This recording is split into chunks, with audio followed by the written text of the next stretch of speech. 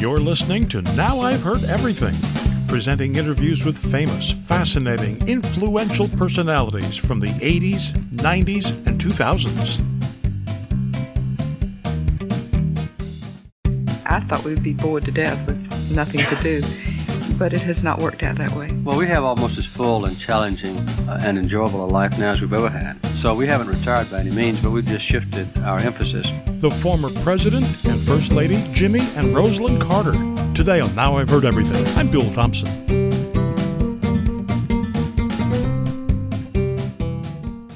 In November of 1980, after serving just one term as President of the United States, Jimmy Carter was voted out of office.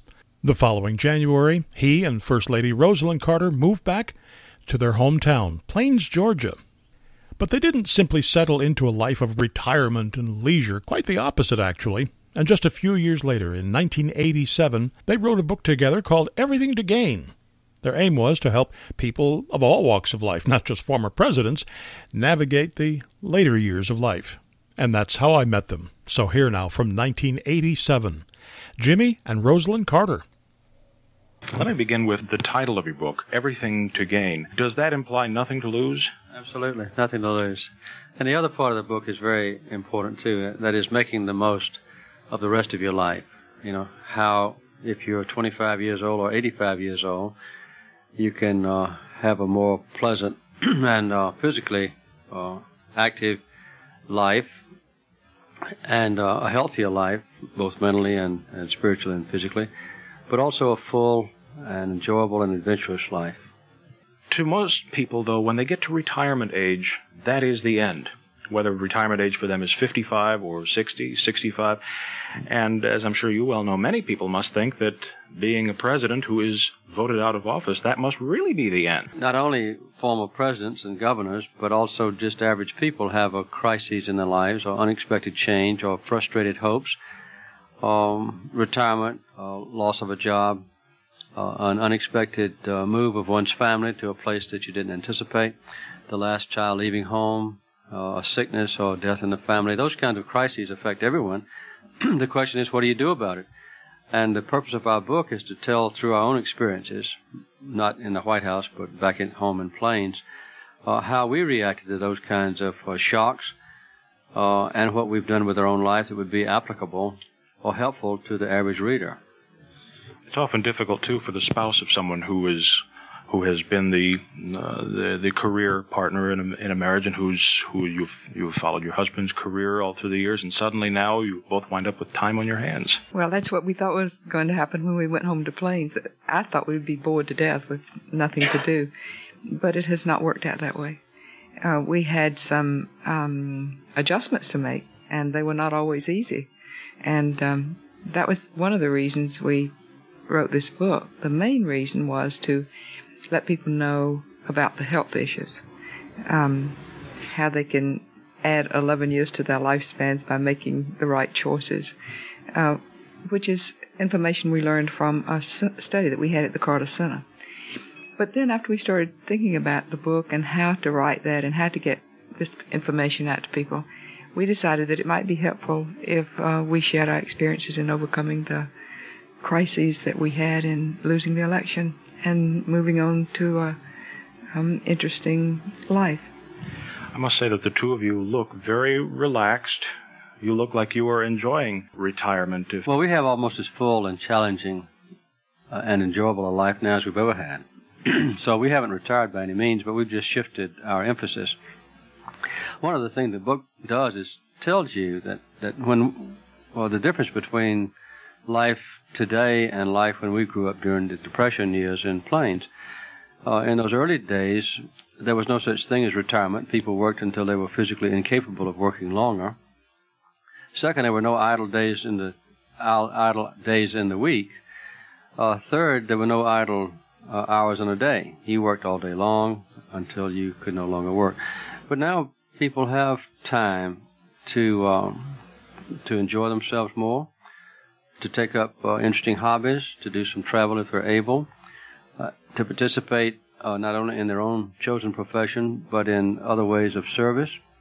And there's such a wide menu of things that people can choose that sometimes we overlook the multitude and enjoyment of those opportunities. So in our book, we try to describe how just an average person who lives in an urban center or a small town can have a constantly expanding life that's sometimes helpful to others, sometimes just enjoyable, most of the time both. But as you mentioned in the book, I read toward the end, you said some people will say, well, sure, it's easy for an ex-president. He can do whatever he wants to do. Well, we wrote the book not from the perspective of the White House, but from the perspective of the small town of Plains, and compared our life with life earlier there.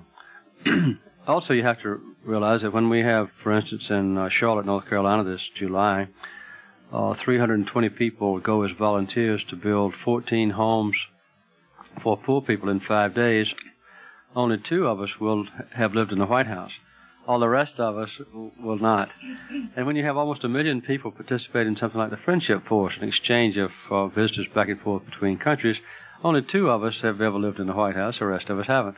So the vast majority of opportunities are for people who have never lived in a governor's mansion or White House. I went, for instance, at home to the hospital, to the library, and to the college to see what kinds of programs they had for people who wanted to participate, either volunteer or take a course at the college or whatever, and found all kinds of opportunities for people just in our small community. And so what we tried to do in this book was to tell people that have time on their hands now that there are so many things to do. And what you find is that people really want to be active. They really want to volunteer and do things for others, but sometimes they don't know how to get started. That's one of the things we tried to do in our book, is to give them some ideas about how to get started and get involved in these programs. After this short break, how a former president does his own DIY home improvement projects.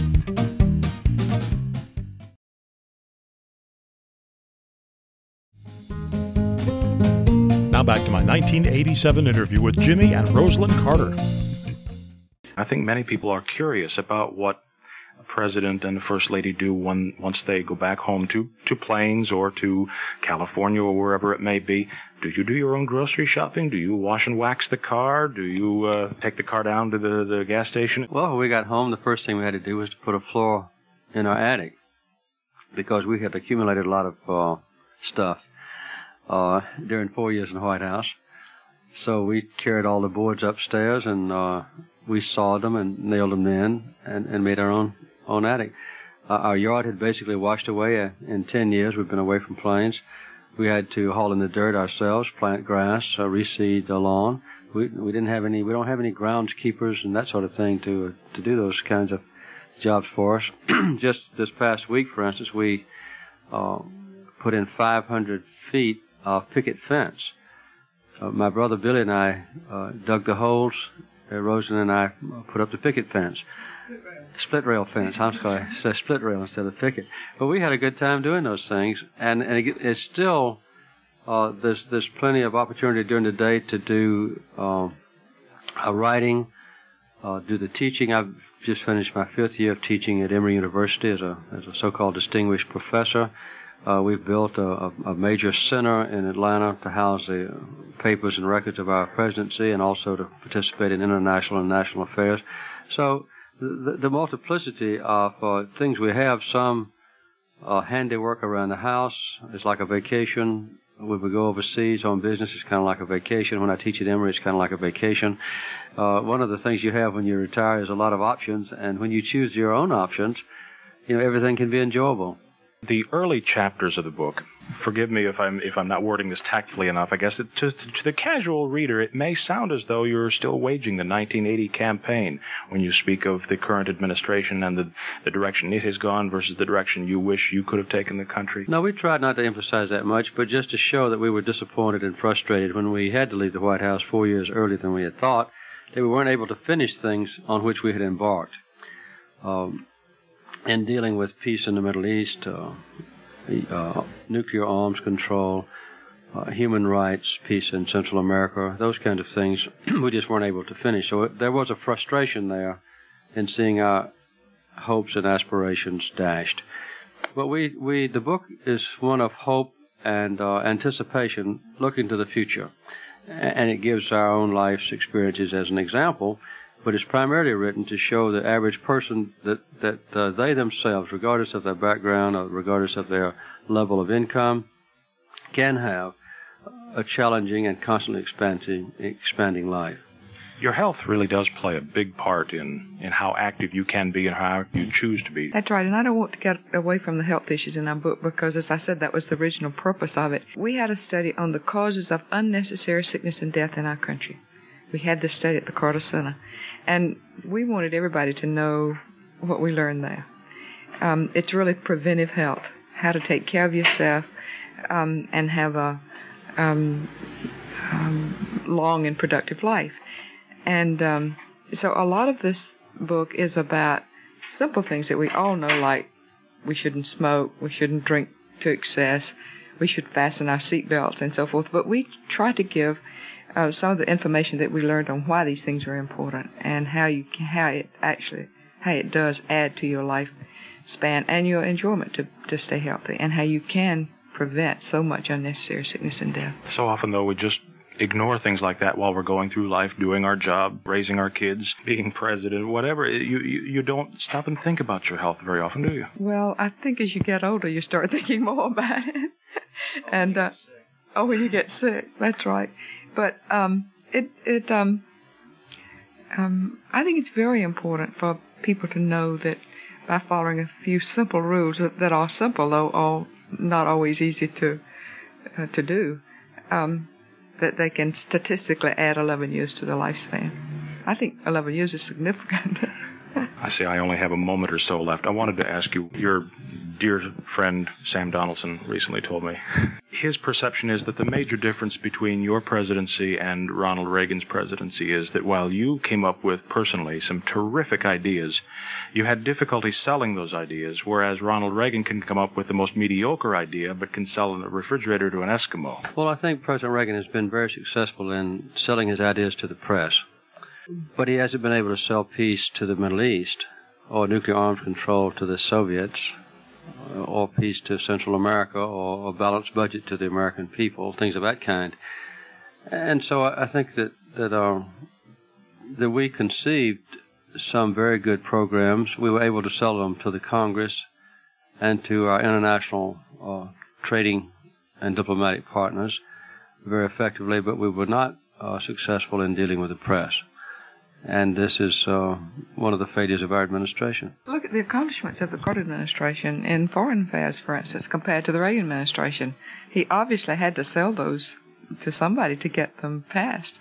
Camp David Accords, the Panama Canal treaties, the normalization of relations with China, all these things that Jimmy did, a human rights program and so forth. President Reagan has not only not had the ideas, I don't think, about foreign affairs, but the accomplishments are not there, so he didn't seem to sell them to me. And on domestic issues, the things that Jimmy tackled were very unpopular, like energy, when we had the oil crisis, and those kinds of things that he was able to do because they needed to be done without being demagogic about it. And so I think I don't think Sam's right in that analysis. President Reagan has stayed popular, but I don't think Jimmy would ever have tried to bluff his way through and do things that just to get them done, or just to.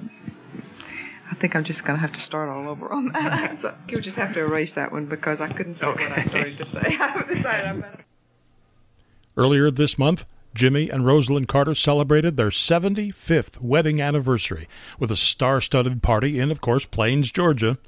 Jimmy Carter is 96 now. Rosalind Carter is 93. And you can find easy Amazon links to Jimmy and Rosalind Carter's books at our website, heardeverything.com. And while you're at heardeverything.com, be sure and listen to my interview with Barack Obama. I certainly think that you have to know where you've been if you want to know where you're going. And for someone who comes out of a family and a background that's both black and white, that's a especially important process that one has to go through. And my conversation with George McGovern. Liberalism, to me, means a faith that the federal government should take constructive, positive steps to advance the interests of the ordinary rank-and-file American. And, of course, we post new episodes here every Monday, Wednesday, and Friday. And you can find Now I've Heard Everything on all major podcast platforms. And thanks for listening. Next time on Now I've Heard Everything, the Summer Olympics are about to get underway, so we'll revisit my 1990 interview with one of the greatest Olympic track stars of all time, 9-time gold medalist Carl Lewis. I was very naive. All the way, even through the 84 Olympic Games, I was very naive. And I had to learn it myself, on my own, with my family and friends, and I had to learn it the hard way. That's next time on Now I've Heard Everything. I'm Bill Thompson.